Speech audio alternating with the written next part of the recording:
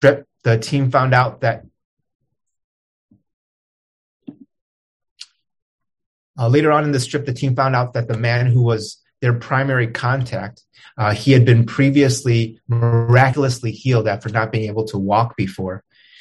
He passed away suddenly. Also, one of the Indonesian gospel workers found out that her mother passed away unexpectedly. And in her preparations to go back to her hometown, she tested positive for COVID-19. And so she wasn't even able to attend her mother's funeral. That same day, one of the team leaders was in severe pain due to gallstones. And because she lived in a remote province and the hospitals were full during the pandemic and their equipment was broken, she actually couldn't find any treatment in her city. So they asked doctors in Jakarta, but the doctors in Jakarta did not recommend her to come due to PPKM and because they were only taking urgent cases. So she's had to wait it out and pray that it doesn't get infected. And if it gets infected, it would be a very serious problem. So when we met online this past week, we all had to acknowledge that they had suffered a lot of losses recently. These are probably not what you would expect when it comes to yay God testimonies, right? These were not wins, but my point here is that Jesus' disciples also will inevitably experience hardships and difficulties. And those hardships and difficulties can still be a positive thing. This is what Paul points out as well in today's passage of Scripture. Just for some background here, there were these false apostles who had gained prominence among some of those in the Corinthian church. And they attacked Paul's authority as an apostle. And so Paul has been defending his ministry and defending himself in this section of the book of 2 Corinthians. And so now we're going to go ahead and read today's scripture. This is God's word from 2 Corinthians 11, 16 through 33. I repeat, let no one think me foolish, but even if you do, accept me as a fool, so that I too may boast a little. What I'm saying with this boastful confidence, I say not as the Lord would, but as a fool. Since many boast according to the flesh, I too will boast. For you gladly bear with fools, being wise yourselves. For you bear it if someone makes slaves of you, or devours you, or takes advantage of you, or puts on airs, or strikes you in the face. And to my shame, I must say, we were too weak for that. But whatever anyone else dares to boast of, I'm speaking of as a fool, I also dare to boast of that. Are they Hebrews? So am I. Are they Israelites? So am I. Are they offspring of Abraham? So am I. Are they servants of Christ? I am a better one. I'm talking like a madman. With far greater labors, far more imprisonments, with countless beatings and often near death. 5 times I received at the hands of the Jews the 40 lashes less one. 3 times I was beaten with rods. Once I was stoned. 3 times I was shipwrecked. A night and a day I was adrift at sea. On frequent journeys, in danger from rivers, danger from robbers, danger from my own people, danger from Gentiles, danger in the city, danger in the wilderness, danger at sea, danger from false brothers, in toil and hardship, through many a sleepless night, in hunger and thirst, often without food, in cold and exposure. And apart from other things, there is the daily pressure on me of my anxiety for all the churches. Who is weak and I am not weak? Who is made to fall and I am not indignant? If I must boast, I will boast to the things that show my weakness. The God and Father of the Lord Jesus, he who is blessed forever, knows that I am not lying. At Damascus, the governor under King Aretas was guarding the city of Damascus in order to seize me, but I was let down in a basket through a window in the wall and escaped his hands. Amen. If I could summarize the heart of Paul's message here to the Corinthians and to us, it would be this. Following Jesus includes embracing situations that make us feel our true weaknesses. My sermon today is going to follow the flow of Paul's train of thought in this passage of Scripture, arriving to the conclusion that following Jesus includes embracing situations that make us feel our true weakness. Here are the main points of his line of thought. First, who is really the fool in verses 16 through 20? Second, who is really a servant of Christ in verses 21 through 28. And third, who is really able to boast in verses 29 through 33.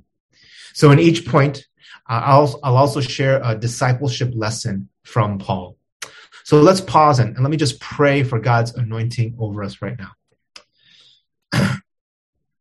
Heavenly Father, help me to preach your word persuasively and passionately and prophetically today. Keep the internet alive. Help our attention be locked into your Holy Spirit so that you can continue to do this transforming work in our lives. We pray this in Jesus' name. Amen. All right. Are you ready to get into this? Amen. So here's what we need to do first. Look at verses 16 through 20. Who is really the fool? So in these verses, Paul confronted the Corinthians about the false apostles among them who, in truth, threatened their well-being. Discipleship lesson number 1 is this. Following Jesus is a narrow path that leads to life, and all other paths deceive and enslave. Remember, there were some in the Corinthian church who were now under the influence of these false apostles who were thinking that Paul was actually not qualified to be a true apostle. In fact, they labeled him a fool. And so Paul responded by writing what he did in verse 16, which I paraphrased so that we can understand it a little bit better. He wrote something like this. I'm not a fool. That's for sure. Even though you might think so, I'm not. So I'm going to act like a fool and boast a little for myself. But it actually might surprise you what I boast about. And so once again, with a touch of irony in his writing, he turned the tables on those in Corinth who were thinking this way. He goes on in verse 18 to say something like this. Many of you Corinthians boast about fleshly things that are actually not that important to Christ, or they're not special status symbols in the kingdom. Stuff like wealth, knowledge, status, followers, and power. You think of yourselves as so wise, but you tolerate such foolishness. And this is what these people do to you. And then in verse 20, Paul mentions the specific things that these false apostles did, their teaching, their influence in their lives. These false teachers preached a message that actually didn't free them from sinfulness and condemnation, but actually enslaved them into more sinfulness and condemnation. They actually devoured the true faith and new life in Christ in these Corinthians by steering them away from Christ. They actually took advantage of the Corinthians by profiting financially at the Corinthians' expense. And they put on airs of authentic spiritual power, but they were actually counterfeits of the real thing. They actually abused the Corinthians. They struck them in their faces, and they kept telling them that this was actually good for them. You know, if you think about it, these were almost the same reasons that Jesus rebuked some scribes and Pharisees during his life, as recorded in Matthew 23. This is what Jesus said about these scribes and Pharisees. They tie up heavy burdens, hard to bear, and lay them on people's shoulders. They love the places of honor and at feasts and the best seats in the synagogues. They shut the kingdom of heaven in people's faces. They make their converts twice as much a child of hell as themselves. They were blind guides. They tithed mint and dill and cumin and neglected the weightier matters of the law. They cleaned the outside of the cup and plate, but inside they were full of greed and self-indulgence. They also outwardly appeared righteous to others, but within were full of hypocrisy and lawlessness. Do you remember from last week the truths that I mentioned from verses 1 through 15? The first was that our goal as a church is to stay on the path of sincere and pure devotion to Christ until he returns. And tied into this was that as we walk that path, our responsibility is to faithfully embody the values that Christ values, no matter what the results may be. You know, we won't ever be fully perfect in this, But as we imperfectly follow Jesus this way, we will continue to see our growing need for Christ. And by his grace, Jesus will be changing us from the inside out. That's why Jesus gave this warning in Matthew 7:13 and 14. He said this, "Enter through the narrow gate, for wide is the gate and broad is the road that leads to destruction, and many enter through it. But small is the gate and narrow the road that leads to life, and only a few find it." Church, can I just actually share a huge worry and concern for us here? You know, what I really worry about is that some of us are deceived or will be deceived into counterfeits of the gospel of Jesus Christ. I recently read this article in a newspaper called the Washington Times titled "America's New Religion, Fake Christianity." And so in this article, they talk about how so many people in America who think they are Christians are actually what they call moralistic, therapeutic deists. And so I don't think this is just in America. I think that can be here as well. So let me just read this quote from George Barna that was from this article that explains what this means. Quote, "The moralistic perspective is we're here to be good people and to try to do good. The therapeutic aspect is everything is supposed to be geared to making me feel good about myself, ultimately to make me happy. Deism is the idea that God created the world but has no direct involvement in it. Basically, according to MTD, moralistic therapeutic deism, there is a distant God who just wants everyone to be nice, and the purpose of life is to be happy." End quote. Church, I fear that many of us, whether it's in America or here, if we don't carefully look at what the Bible says, and if we don't thoughtfully discern truth together from God's word, we will also be misled down this road, this broad path to destruction. Contrary to this, let's grow to discern the true biblical gospel of Christ together as a church. Let's learn discipleship lesson number 1, which is following Jesus is a narrow path that leads to life, and all other paths deceive and enslave. This is why I think the Christian life is aptly described as following Jesus. We simply follow him. We follow him with childlike faith, always trusting that in him is salvation and life. We follow his footsteps in how he lived, what he valued, what he lived for, and whom he obeyed. We follow his leadership as he speaks to us through his word and as he guides us in his spirit. So in verses 16 through 20, Paul addressed the question, who is really the fool? And second, let's look at verses 21 through 28. Who is really a servant of Christ? In these verses, Paul went into a lot of detail about the great suffering that he experienced as a genuine servant of Jesus Christ. Discipleship lesson number 2 is this. Following Jesus includes carrying our crosses by sometimes suffering for the sake of Christ. Now, as Paul continues his train of thought, let me paraphrase again, verse 21. He said something like this, "My team and I do not buy what those false apostles are selling. You think we're weak, but we're really not. So let me do a little boasting of my own in order to convince you that we know what we're doing." So Paul actually was writing this with a lot more irony, but this was basically his point. He continued by presenting his perfect pedigree, his family background. By calling himself a Hebrew, he said that he was not only Jewish by background, he had his family roots in the region of ancient Israel. He was an Israelite among the people of God who are direct descendants from Abraham, their patriarch.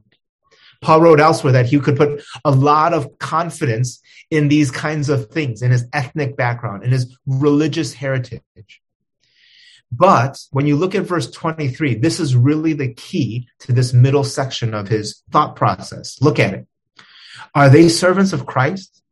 I am a better one. I'm talking like a madman.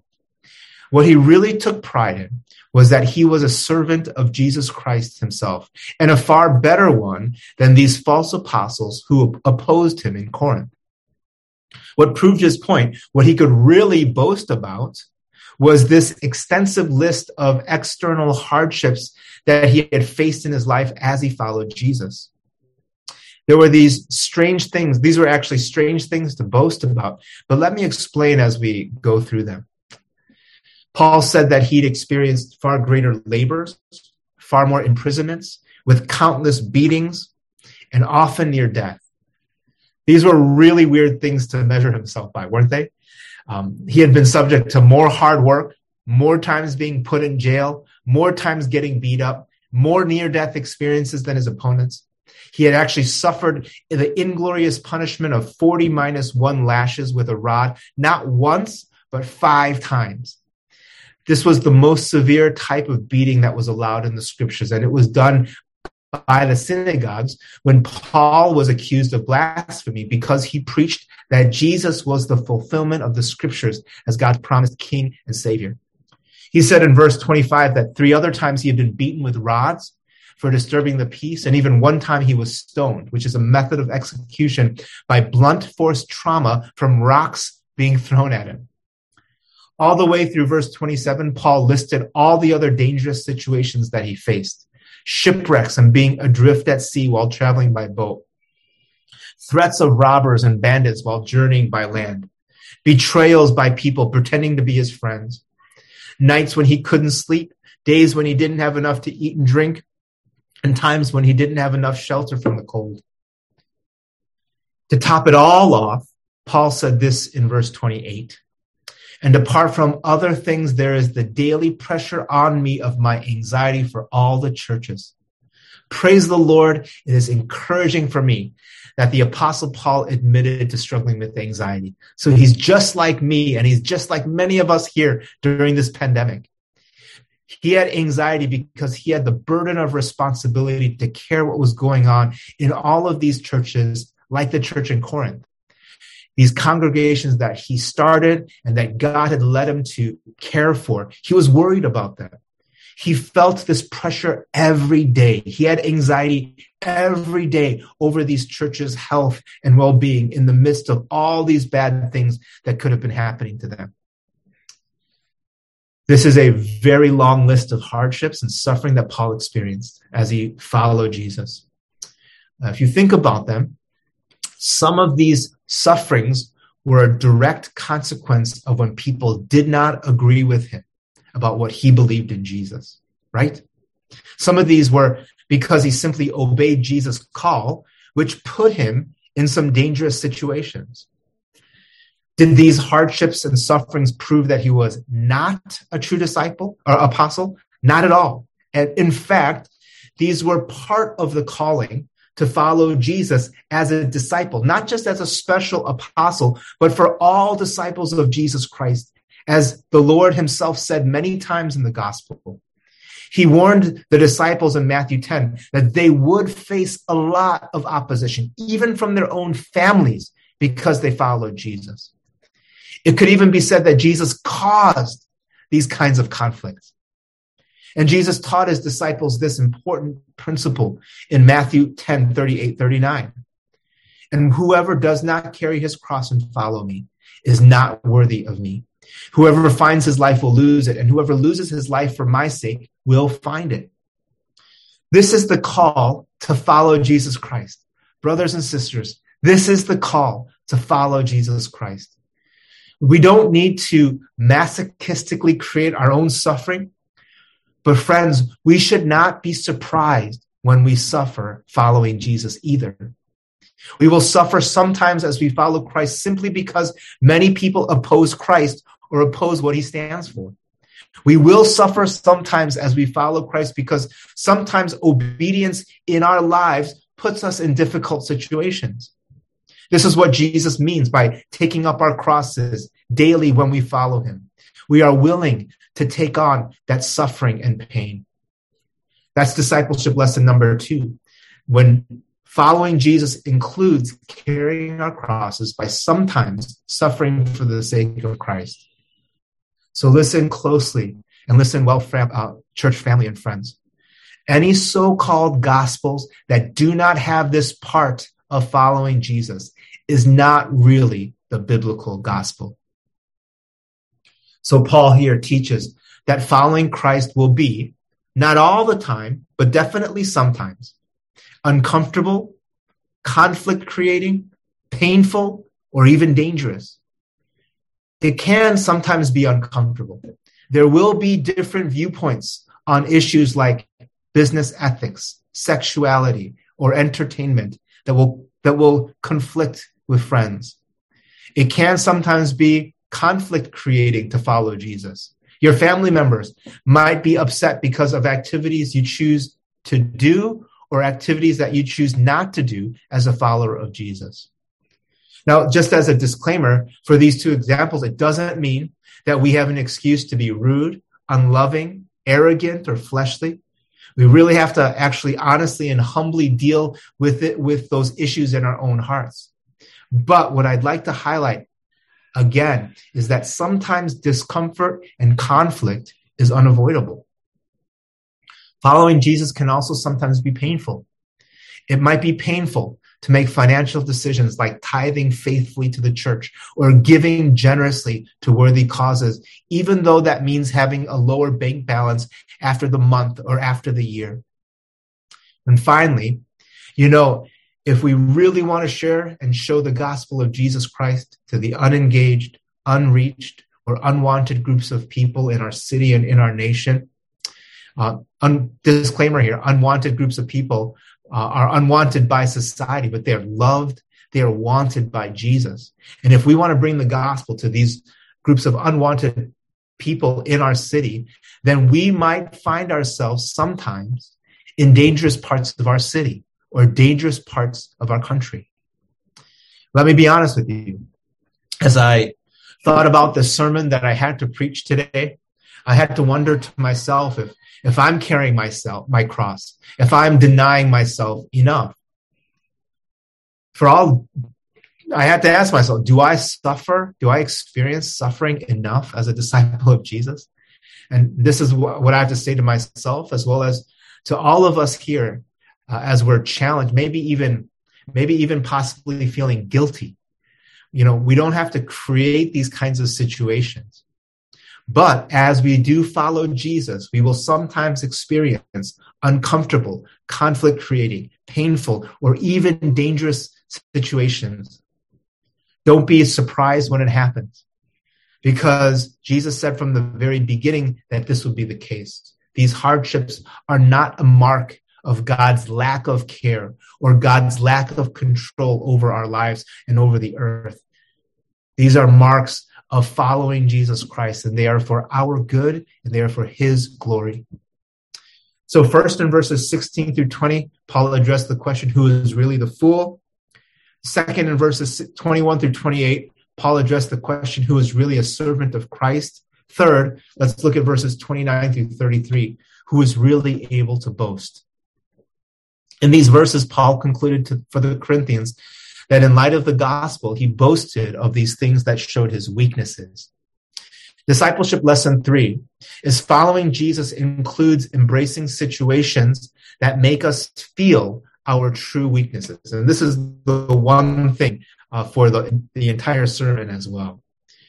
And now, please listen carefully, very carefully, as I talk about this last point. Think about this. Why in the world would we want to suffer like this? For some of us here, Paul really does sound like a madman, doesn't he? Or maybe it's just Paul, like he just likes suffering. For regular people like you and me, why would we want to choose this life of following Christ if it involves such suffering?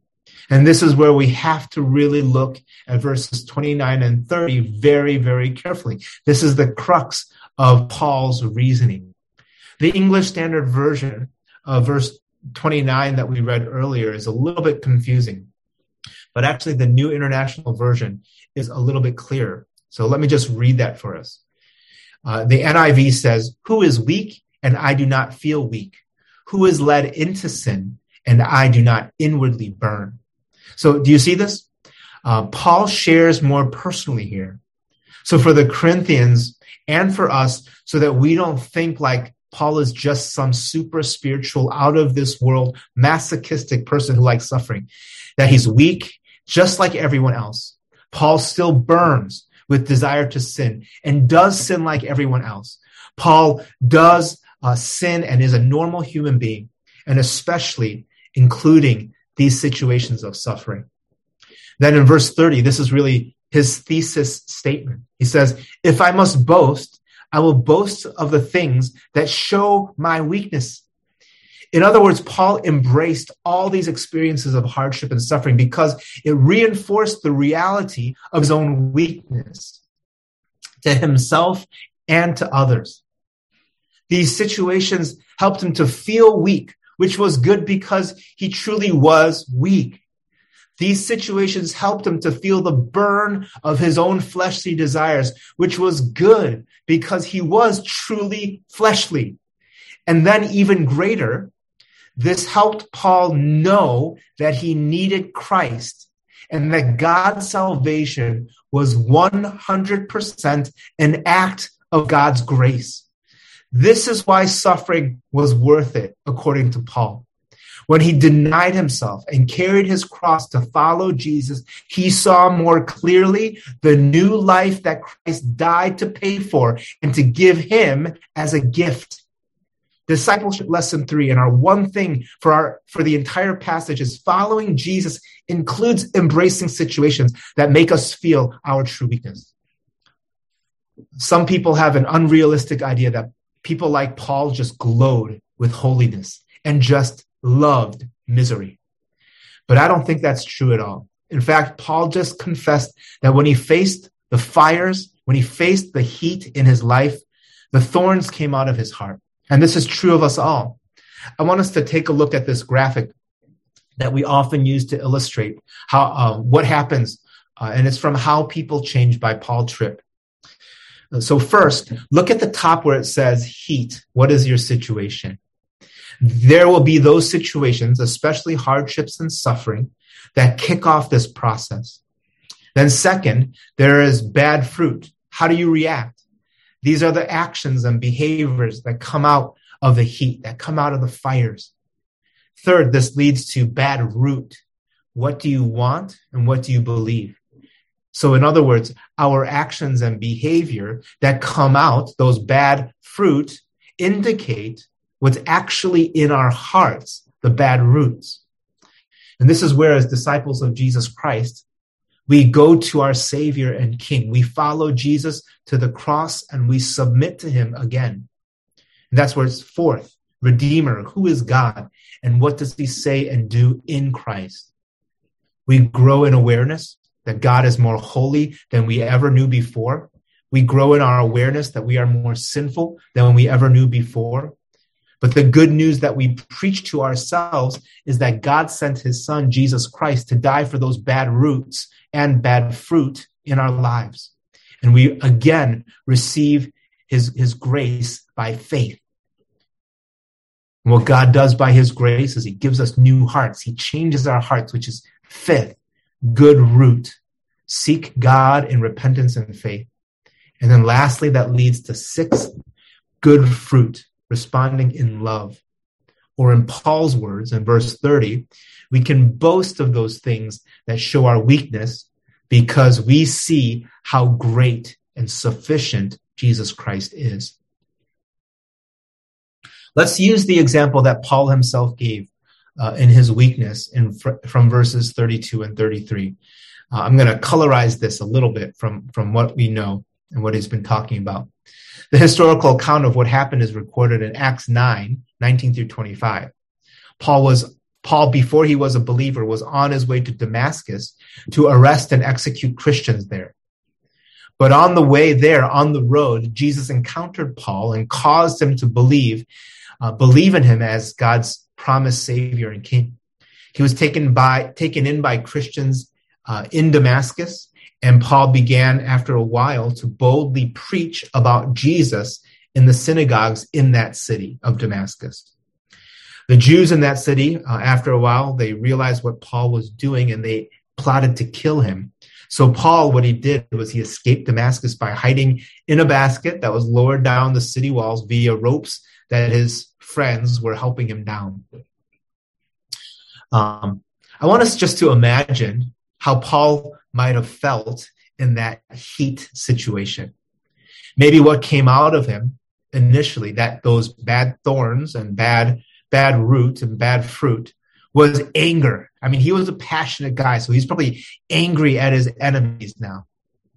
Maybe it was fear. It was fear for his life, because never had he been on the receiving end of persecution. Maybe it was embarrassment, because he had always thought he was a strong person, and now he was hiding out in a basket like a coward. But when he went to Jesus again, embracing his call to be saved by grace and to preach the gospel to the Gentiles, as he crouched in that basket, perhaps what he did was he repented of what came out of his heart, and he renewed his trust in Christ's call to be his disciple, the good fruit in his life, the good root in his life. Looking back at this situation, now writing this letter to the Corinthians, he could genuinely and joyfully praise God. That was the good fruit. In summary, from this perspective, hardship and suffering are a blessing from the Lord. Amen? God can use them to help us see in greater measures our own need for Christ, and that bears the good fruit of humility and dependence upon God, genuine humility and dependence upon God.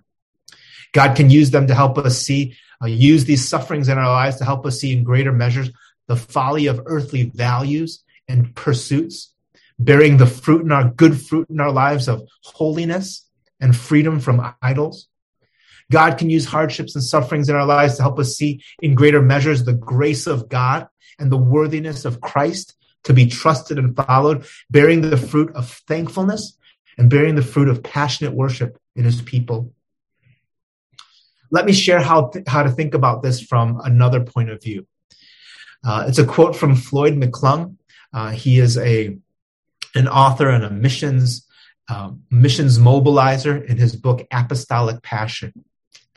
Quote, "Passion means whatever a person is willing to suffer for. In fact, that's the root meaning of the word. It comes from the Latin passer, to suffer. It is what you hunger for so intensely that you will sacrifice anything to have it. The Father's passions have become your passions. You find your satisfaction and significance in him. You believe he is with you always to the end of life itself. You are sold out to God, and you live for the Lamb." End quote. When we experiencing knowing Christ more and the power of his death and resurrection through suffering, what comes out is this incomparable, out of this world joy. The joy of knowing Christ this way helps us to understand that any suffering that we face is worthwhile. We can endure through them because we trust that God will bring about the good fruit in our lives of treasuring and glorifying Jesus Christ above anything else in this world. For our friends here who do not follow Jesus Christ yet, I want to tell you that we are not trying to sugarcoat it, or trick you into following Jesus. This is everything that you need to know. When you follow Jesus, there will be situations that are uncomfortable, conflict-creating, painful, maybe even dangerous. And so you should count the cost. But if you trust in Jesus Christ as your Savior and King, he promises to save you from your sins and to give you new life. That means a new heart to know and love God, and eternal life even after our earthly lives are done. If you follow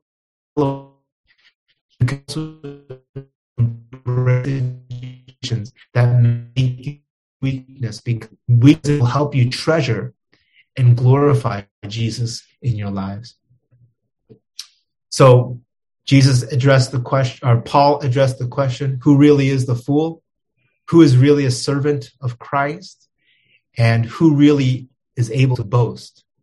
Now let's think about the life application as we end. Here are the next steps I'd like to recommend to take in light of Paul's one thing, that following Jesus includes embracing situations that make us feel our true weaknesses. First, acknowledge the suffering that you face. What uncomfortable, conflict-creating, painful, or dangerous situations are you facing? How are you reacting to these situations? I'd like to encourage you to do something very biblical, and that's to lament. In other words, you can grieve over hardships and suffering you face. You don't have to pretend that you're enjoying them. This is something that happens in the Bible a lot. And God can certainly handle all the complaining, questioning, and arguing that you can give. Also, do some honest reflection of what's coming out of your life, what's coming out of your heart, what actions, what thoughts, what feelings are coming out. And you can bring those to Jesus too, as you're more aware of your sinfulness and your need for him. This is actually a very good thing. Second, embrace your suffering by faith. What are the ways that you can appreciate Jesus and grasp the gospel more in these situations? What good fruit is God producing in you? The other part of biblical lament is confronting these difficult situations we're in with faith in God. We might not understand all the reasons why God is doing these things in our lives, but we can trust that he cares for us and that he is in control of everything in our lives. If you want reassurance of this, I just want us to turn our attention to the cross, because God's eternal plan was to send Jesus to the cross and to endure the suffering because he loves us greatly.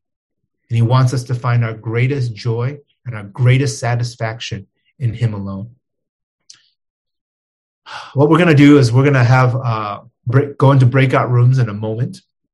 As I said in the beginning of this sermon, we won't do this all the time, but I do think that this is actually a great chance for us to disciple each other by intentionally building each other up. You can share what are your takeaways from today's sermon.